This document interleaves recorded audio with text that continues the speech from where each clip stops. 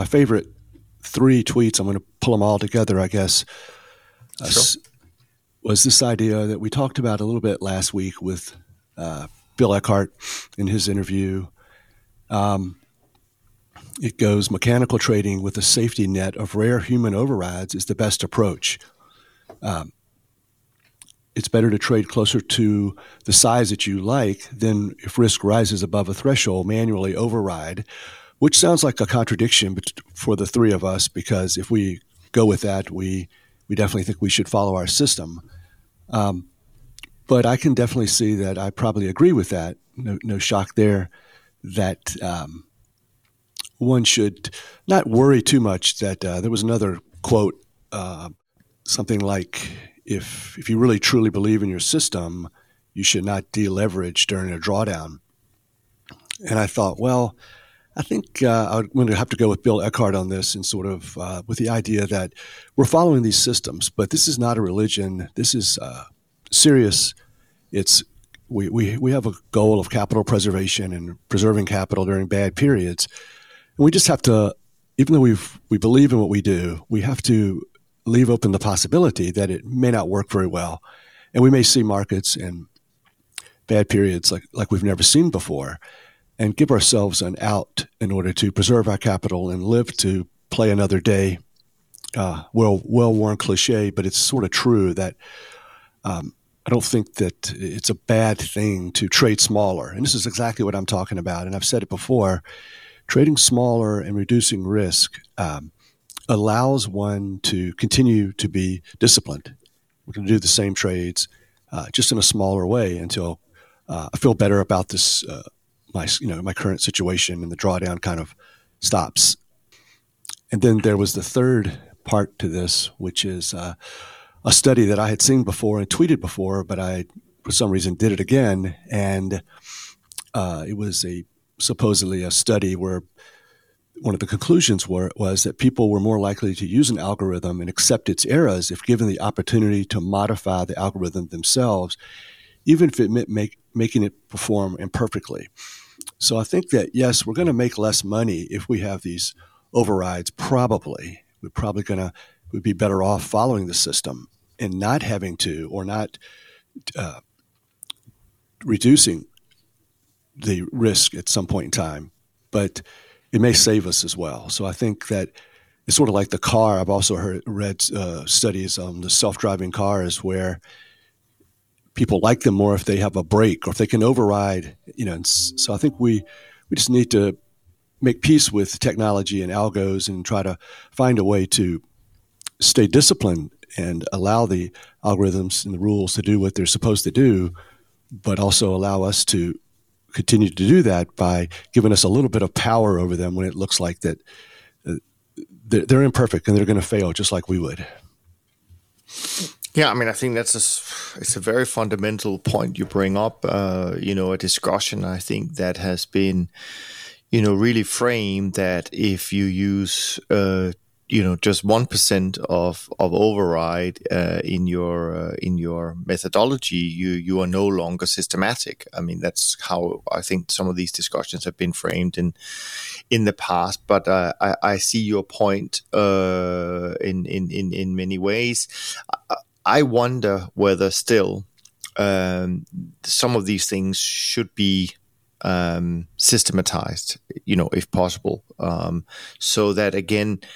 I think for me, there's a big distinction between, are we doing it based on human emotions or are we doing it based on rules? And I don't think that there's anything wrong with trading smaller in a drawdown if it's based on a rule, but if it's based on a human emotion because it doesn't feel nice and maybe this, can lead to bigger losses, but maybe not, then I think we are, digressing a little bit from our aim of being systematic. And I'm not a statistician by no means, but my understanding is, of course, that the longer your track record, the longer you trade, the bigger the possibility is for a bigger drawdown, right? So we often hear that our biggest drawdown is probably ahead of us, which is probably true. If we trade for another 50 years, we might have a bigger drawdown than we've had in the last 45 years or 30 years, whatever.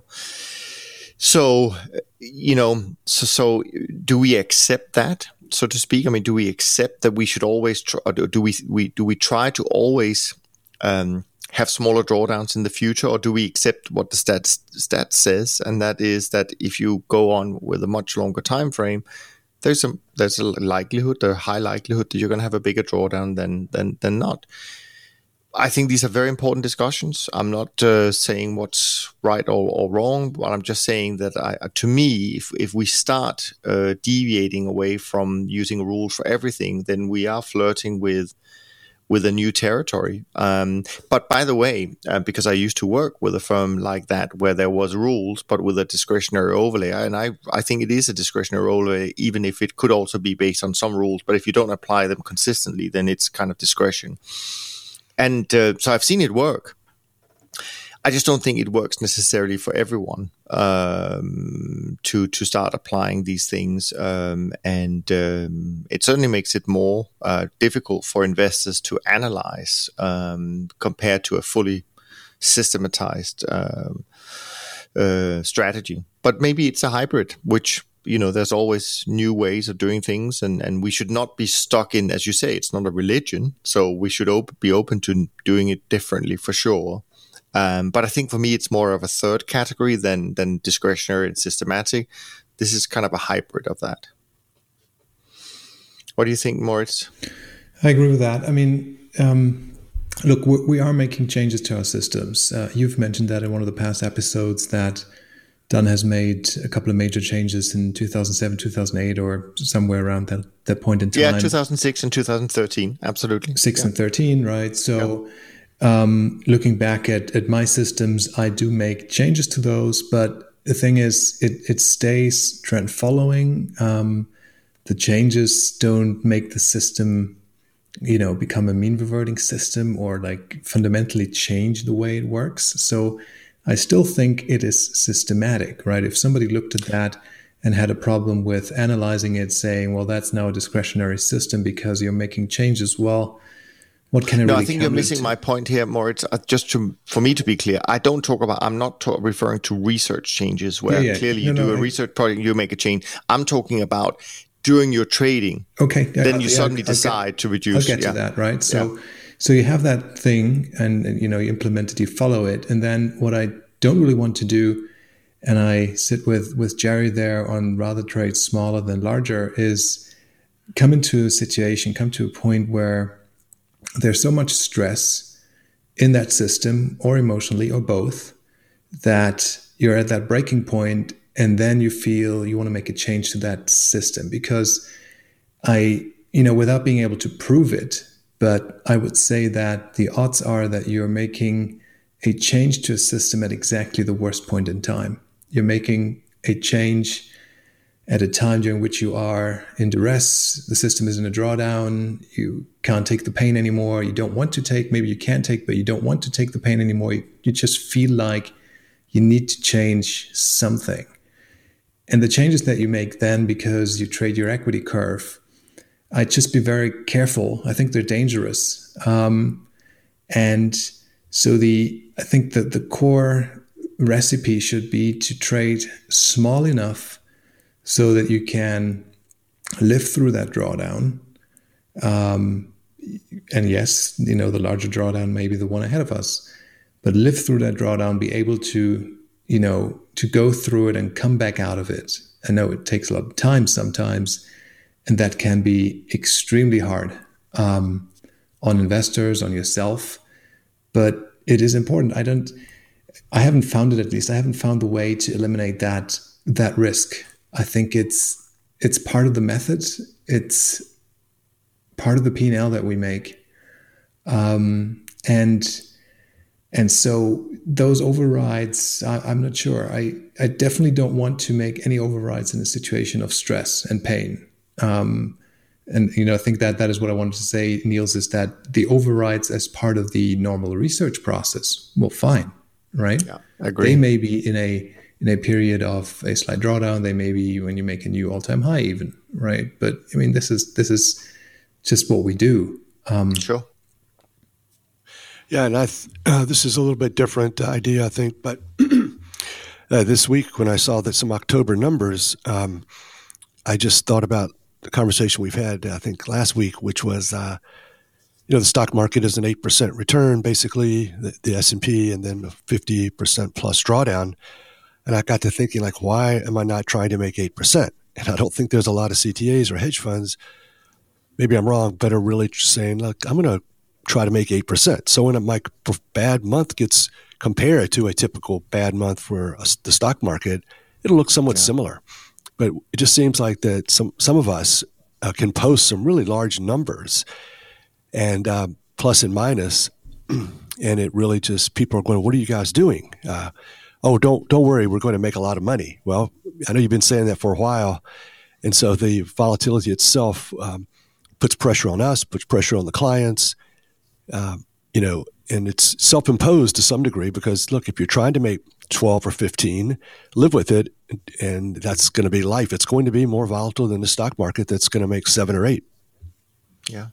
I think that's a great point. And I think that this is where, to some extent, I do see that there is a bit of a double standard, the way people look at equities and the way people look at alternatives, and certainly, trend followers. I mean, I think we are held up to a higher standard when it comes to, you're not allowed to have, drawdowns bigger than this, but we still want you to outperform, and we want you to make money when the equities goes down, and so on and so on and so forth. I mean, there are a lot of things we have to deliver as a strategy, which is, and this is certainly on my part. This is why I really try and make the distinction to people about, we're not a hedge, we're an uncorrelated return stream. But it does mean that we sometimes will be correlated, and sometimes we'll be negatively correlated. Just one point on those overrides in the drawdown. I mean, just to put some background onto that, I'm just reminiscing about the own P&L there. I mean, there are drawdowns that take super, super long, and it takes just feels like an eternity to get out of them, right? And then you have those drawdowns, and I remember there have been a couple that, even though the larger drawdowns, and those were recovered in 3 to 4 weeks, like super, super fast, right? Maybe even quicker. And so, had I made any changes to the system at the point of maximum drawdown, then I probably wouldn't have been able to get out of that fast. And that felt really good. Yeah.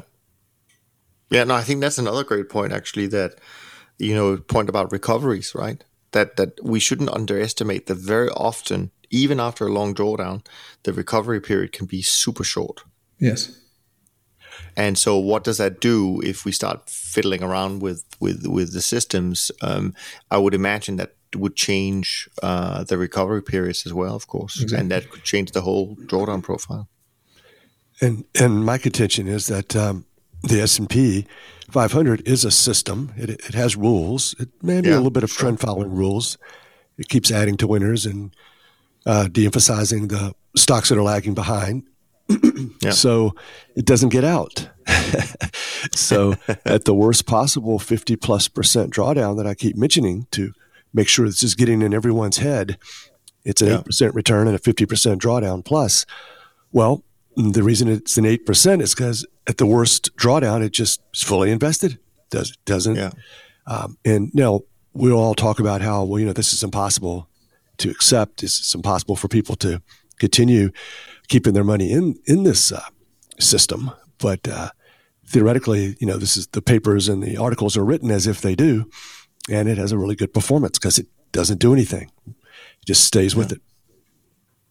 And you can add to that, Jerry, that I think that when they are in that 50% drawdown, we know that the rebalancing or whatever it's called that comes through. I mean, the worst performers will be kicked out, and we're going to have some new constituents in the S&P. And frankly, we don't know if the ones that are being kicked out would be the ones that are having the greatest recovery, which is very likely afterwards. And so not only do we have an 8% return strategy with a 50% plus drawdown, it also has drawdowns that have lasted 10-year plus, which has never been the case for any, I think, trend following strategy that is still around.